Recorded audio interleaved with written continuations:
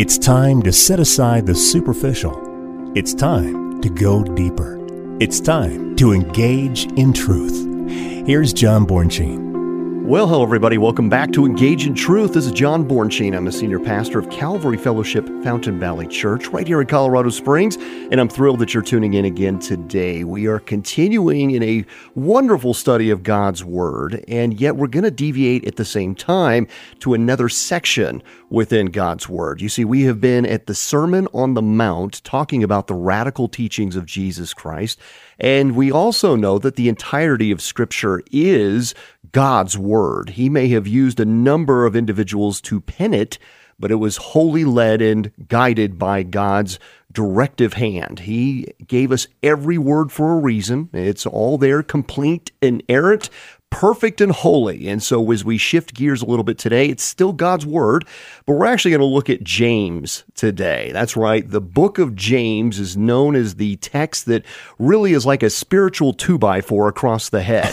Whenever we go awry, it is the book of James that we need to turn to get us back on track. Whenever we have stumbled in our walkings with the Lord and we find ourselves looking an awful lot like the world instead of being set apart as believers that we ought to be, it's the book of James that seems to get us right back on track, because through all 5 chapters, he talks about how our words are to be used, how we need to be quick to listen, slow to anger.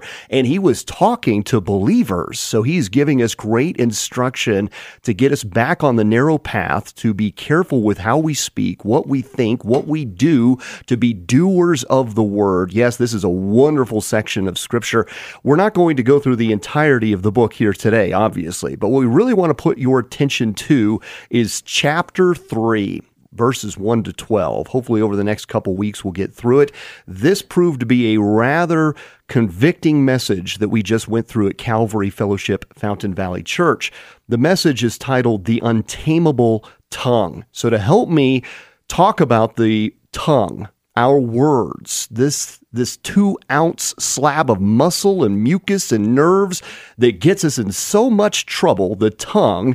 To help me to address this very serious subject, Dr. Steve Ford is back in the studio. Dr. Ford, welcome back to Engage in Truth. Thank you, John. They already heard my laughter broke in because I thought that was pretty hilarious, but I think this is such a great topic and so timely, I think, especially today and even in the post-COVID world. I mean, there's no restraint on the tongue today. I mean, arguably, whether we're talking about television or the internet or, what have you, it just seems like the tongue is just more unrestrained than I can remember in the recent past, and it's wreaking havoc. And applauded. Right, and applauded, yeah. Right? I mean, you go to social encouraged. media and you see people encouraged to just be like a volcano and spewing anything and everything that comes out without restraint. Consequence. That's right. Yeah. And they seem to care less about how people receive it. And certainly we see unbecoming behavior even from those who claim to be Christians, just in this, what they deem to be a safe place for themselves, where they can just really reveal what's going on under the hood, if you will, right? So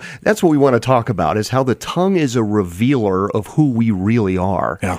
And so we're going to spend some time going through verses 1 to 12, and I know this is going to take some time, but Dr. Ford, I find it fitting to kick off this study with something we've often heard before, and it's a half-truth, and that's what makes it even more dangerous. Sticks and stones may break my bones, but words will never hurt me.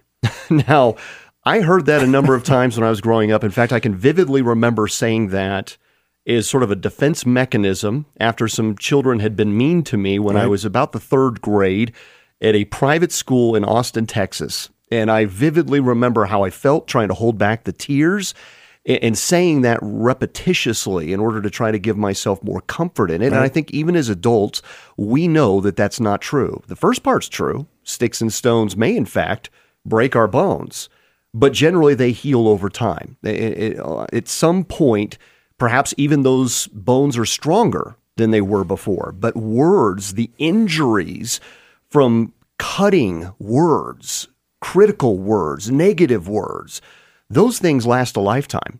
In fact, they seem to sink deeper, and they almost can fester. If left unaddressed, they can seem to get more problematic than when they were first received. And it really depends even on by whom you've received it from. That's right. It could be somebody of great respect that you once had for an individual, a prominent family member, a spouse, a friend who has betrayed you. These words are difficult to remove. Yeah, I think it's clearly evident, like you said, from childhood. We remember these things 30, 40, 50, 60 years ago.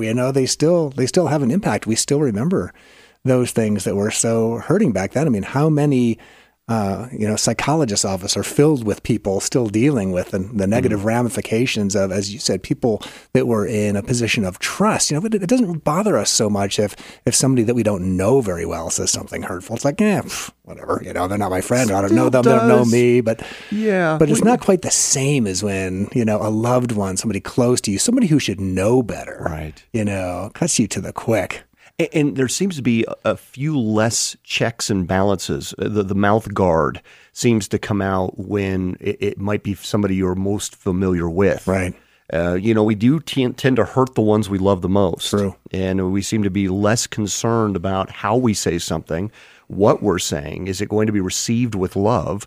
We just kind of lay it out there like it is. And, we're family. They'll just get over it. Yeah. And not realizing the damage, the lasting impact that could carry them through the rest of their life and affect children not yet born, right? The cascading effect, the ripple through the pond of time, I think is without measure if we are not careful with our words. And I find that James, because he dedicates a section within all 5 of his chapters to this subject of the tongue to Christians, we need to understand the ramifications of it. We need to understand the great ministerial work that could be done with our lips, with this tongue instrument, and the damage that could be done. And you'll see the magnitude that he compares it to, even suggesting and very clearly that it's like hellfire itself that comes off of this tongue, that it is a working mechanism to deliver people unto life or unto death.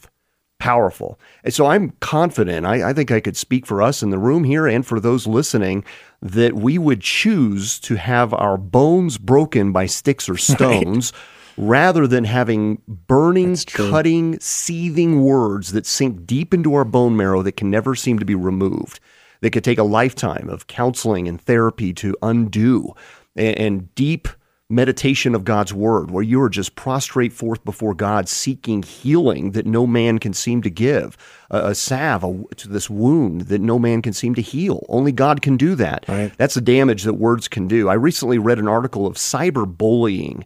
This was greatly concerning. I have children, 5 children, 2 are married, now 2 grandbabies, and yet I'm only 46, so you do the math. I know, we've got a young family, but I love being a young grandpa. Aside from that, I don't understand why I have to give a caveat to that every time I say I'm a grandpa. I am proud to be a grandpa. I'll just shout it from the rooftops here. And blessed. Amen. But the article that I read, it was a 2022 study by Pew Research. Nearly half of all teens, 46%, have been victimized anonymously, even through stalking, through text messaging, through social media. They'll even target special needs children, saying things like, "Why are you still here? Clearly no one wants you." One 12-year-old girl in particular took her own life because 2 other children were bullying her via texting. This behavior is repugnant.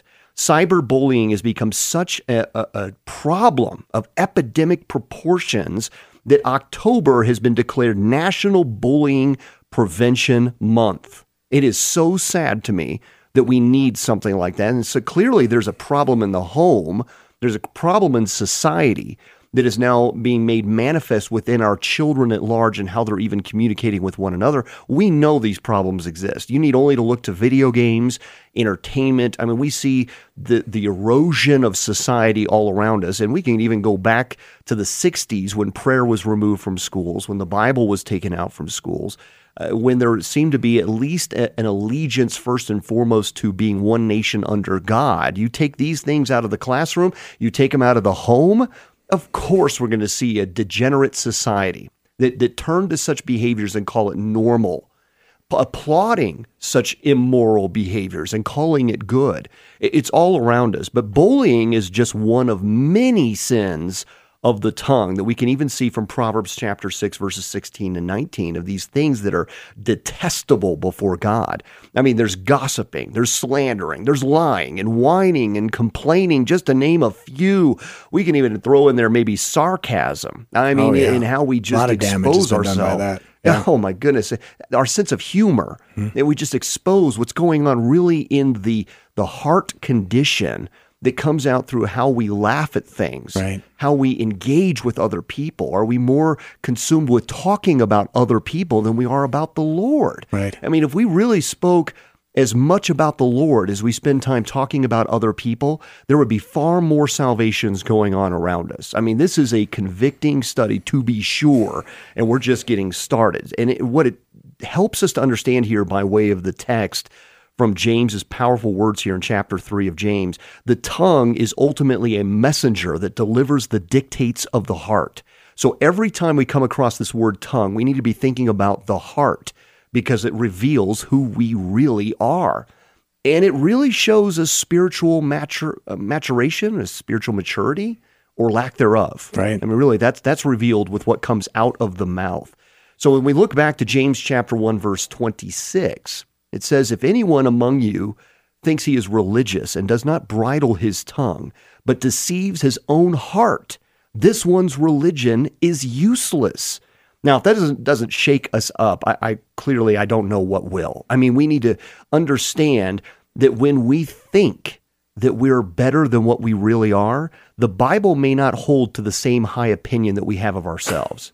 I mean, quite frankly, if what comes out of our mouths is not bathed with WWJD, then we've got a problem. Yeah. Well, I don't know about you. I mean, personally, true confessions, I've been shocked sometimes by the things that come out of my mouth. But it's like, Jesus. Me too. No, I'm kidding. I know, right? We try to keep that before the show, though. But yeah, even, as Jesus said, out of the abundance of the heart, the mouth speaks. So, like you're pointing out, I mean, this is a heart matter. So, something that will come out of my mouth. It's like, what does that say about my heart? Lord, I'm sorry. I repent. Obviously there's something within my heart, within my inner being that needs to be repented of and exposed to the light of Jesus Christ. That's right. We'll get to some of the more really convicting text here in a moment. But I had a little fun with a particular study that we did before the congregation. We called it sound doctrine, that every sound that we make, there's an accountability for it. And you could see then by the power of music, how certain lyrics set to music can then resonate within the chambers of our heart, within the recesses of our mind. We can gravitate to something. If you ask people so often, they'll be like, well, why do you listen to that kind of music? It's like, well, the beat's catchy. It's like, well, have you actually listened to the lyrics that you're actually listening to in repetition? And they sometimes bear in mind the lyrics that they're listening to, but because they're sort of hidden behind a beat that captures a tone that resonates within their mind, and they're attracted to it, desiring of it, they really aren't paying attention to the words that they're hearing. And then the very next conversation could be impacted by these subliminal lyrics and how they respond and treat women, how they talk to each other, how they carry themselves about the busyness of their day. They don't even realize the words that are penetrating into the mind and sinking deep and are now in your memory zone, right? For your mind to really dwell on for days, months, years to come. Yeah, whether they are positive or negative. Have you ever woken up in the middle of the night with whatever it is basically rerunning back in your head again? I mean, it's just whatever you heard. It's just playing back in it. Maybe, hopefully if it's praise music, that's wonderful. If it's something less worthy, then that's awful. But even as you were speaking, it made me think of the positive aspect of all these things coming together. When we think about singing to the Lord in praise, we're bringing the heart and the mind and the body together. And I think that's why when we're worshiping like that and we're singing praises to God, you have those times where you feel like it's just like a touch of heaven, like you have a glimpse of what it's going to be around the throne and actually praise the Lord. When we bring all those different aspects together and praise the way that God designed us to use our mouths. That's right. We got to think of our brain on a lot like a tree. That when you cut a tree down, and we've often talked about the rings that you find within the tree. So within that core, you'll find that some rings are closer together than others. Maybe it had a little extra growth that year. You can see how sometimes the tree went through maybe some difficulty, famine, drought conditions, maybe a wildfire, whatever. You can really tell the history of a tree by its rings. And the same thing is true of our brain. The brain captures everything around us. And the Bible wants us to be incredibly mindful of that what we receive into it really does go into us. Yeah. Right? It's like now meshed with our own DNA.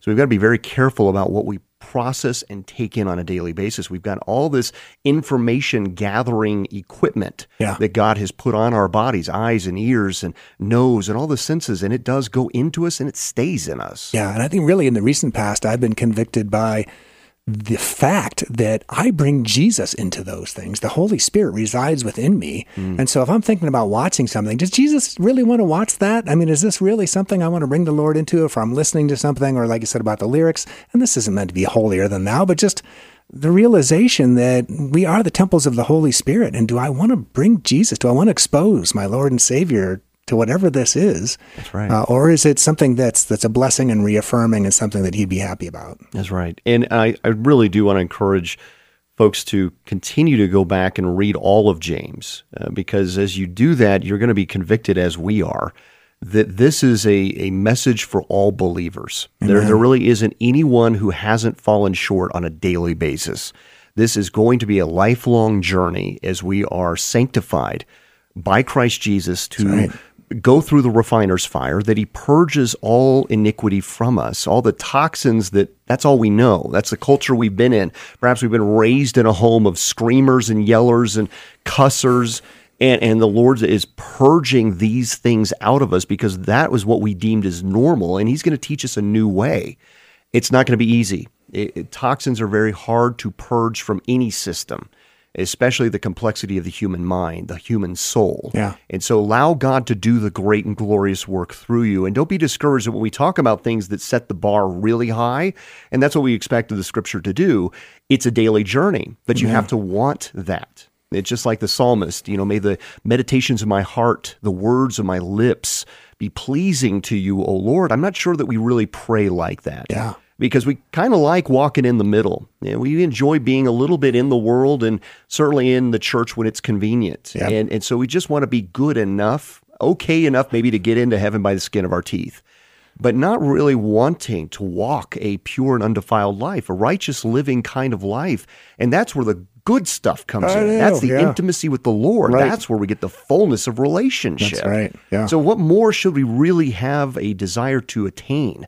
We need to change our appetite, our cravings, to want the goodness, the fullness of a relationship with God, not just the fire insurance of, well, I'm not going to hell and that's good enough.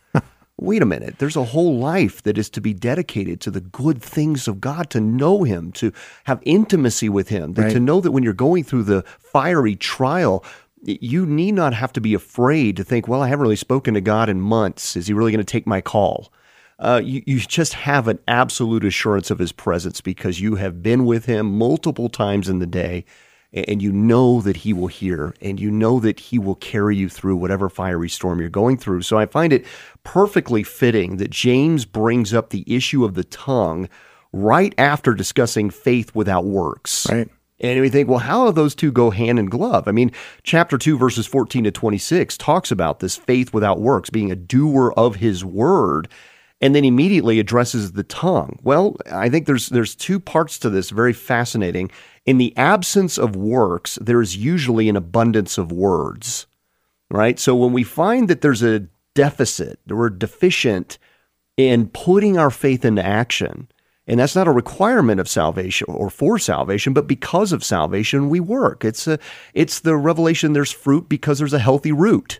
Right? That just comes out of it's a byproduct of a transformed mind and life. But simultaneously, though, we can find ourselves doing a lot of lip service, making a big talk when there's no work to back it up. And so we find that there's an increase in words when there's a decrease of works, but also we see that the words reveal what's really going on in the heart, like a ventilation shaft right to the temple of God that's within us. As you mentioned, we're a temple of the Holy Spirit on two legs, as the Apostle Paul said in 1 Corinthians 6. So there's a justification by works, and we can add here justification by words, and the two are synonymous. I believe that words are a work. It's probably the most laborious thing you will find that you're going to do to keep the words in check as a representative and ambassador for Jesus Christ. That's a difficult task, especially when the heart condition is not right, because it has a tendency of revealing the hypocrisy. That when we have bathed our situation, our walk with the Lord with religiosity, the externals, and not dealt with the internal matters, we are going to be fighting against the heart condition with our words. We're going to keep trying to put lock and key on our lips, find that we're failing over and over again because we've never really given our hearts to the Lord. Right. And that's the deep revealer here. So, the use of our words, quite frankly, I believe is one of the most important things that we can do, what we draw away from this text, and the most memorable. As I've mentioned before, when our day comes for us to graduate from this flesh, the kids aren't really going to care about your sofa. They're going to care about the words that you have imparted to them, those that were positive, and certainly the impact of those that were negative. Yeah, didn't Jesus say at one point, by your words you will be justified, and by your words you will be condemned? Mm-hmm. That just shows you the importance. I've got that later in our study, Dr. Ford. You're getting ahead of me here, because that is one of the most convicting texts, that every idle word we will give an account for. Yeah. That's one that makes me squirm. Oh, definitely. Because I fall very short of that standard. Let me read a few here in just our final minutes. We've got Proverbs 16:28. He tells us a perverse man sows strife, and a whisperer separates the best of friends. Whoever secretly slanders his neighbor, him I will destroy, from Psalm 101, verse 5. And then we see Psalm 34:13, keep your tongue from evil and your lips from speaking deceit. Then we read in Ephesians 4:29, one of my favorites. I had my children memorize this when they were younger. Let no corrupt word proceed out of your mouth, but what is good for necessary edification, that it may impart grace to the hearers. Oh, and how about 2 Timothy 2:16-17? But shun profane and idle babblings, for they will increase to more ungodliness, and their message will spread like cancer. So we have to at least read some of James here. We've been setting it up. He starts us off in a 3-part sermon, and we'll get to those over the next couple weeks. But firstly, the tongue is powerful. That's quite an understatement, as we know. But he says here, verse 1, James chapter 3, my brethren, let not many of you become teachers, knowing that we shall receive a stricter judgment. Now, immediately when somebody hears something like that, they check out, thinking, okay, wait a minute, this is a message for teachers. Whew, that was close. But that's not at all actually what we should draw from that, because what we find later on in the book of Hebrews chapter 5, verse 12, Paul is actually reprimanding Christians for not being teachers. Right. They're all called to be teachers because you have the truth that's in you. By your words, and yes, even by your deeds, you teach. We're told in Matthew chapter 10, verse 25, and Matthew 28:19, that we're to be disciple makers. And the Lord equates that to being a teacher. Right. You're a teacher. And then he tells parents in Deuteronomy chapter 6, verse 7, they're to be teachers of their children. So quite frankly, nobody is off the hook here. You should actually be ashamed a bit if you're not teaching in some capacity, because you have the truth that's in you, whether it be a small group Bible study, with your spouse reading a devotion, teaching your children. The reason why we may shun away from such a thing is because we're ignorant of the word, or we have hypocrisy because we love our sin too much. And in either case, these excuses will not fly before God. Right. He will hold us accountable for these things. So, Dr. Ford, we're just getting into this. I'm going to save Matthew 12:36-37 for next week. We talk about those idle babblings and being accountable for every word. So we'll get to that one next week. Yeah, I think, we're really seeing here why many people have referred to James as the book of Proverbs of the New Testament. There's so much wisdom in here. And we discussed this before, especially within the confines of marriage, just the idea before we say something, does this, pausing and asking ourselves, does this thing need to be said? is this the right time? And if this is the right time, is this the right way? That's right. Amen. So we've got a few weeks ahead of us, I think, on this vital subject. We want to thank you for listening to Engage in Truth. And this is a ministry of Calvary Fellowship Fountain Valley Church. You can learn more at calvaryfountain.com. Services are 8 a.m. and 10 a.m. on Sundays. And we'd like to thank once again our sponsor for this particular program, Miss Debbie Bowles.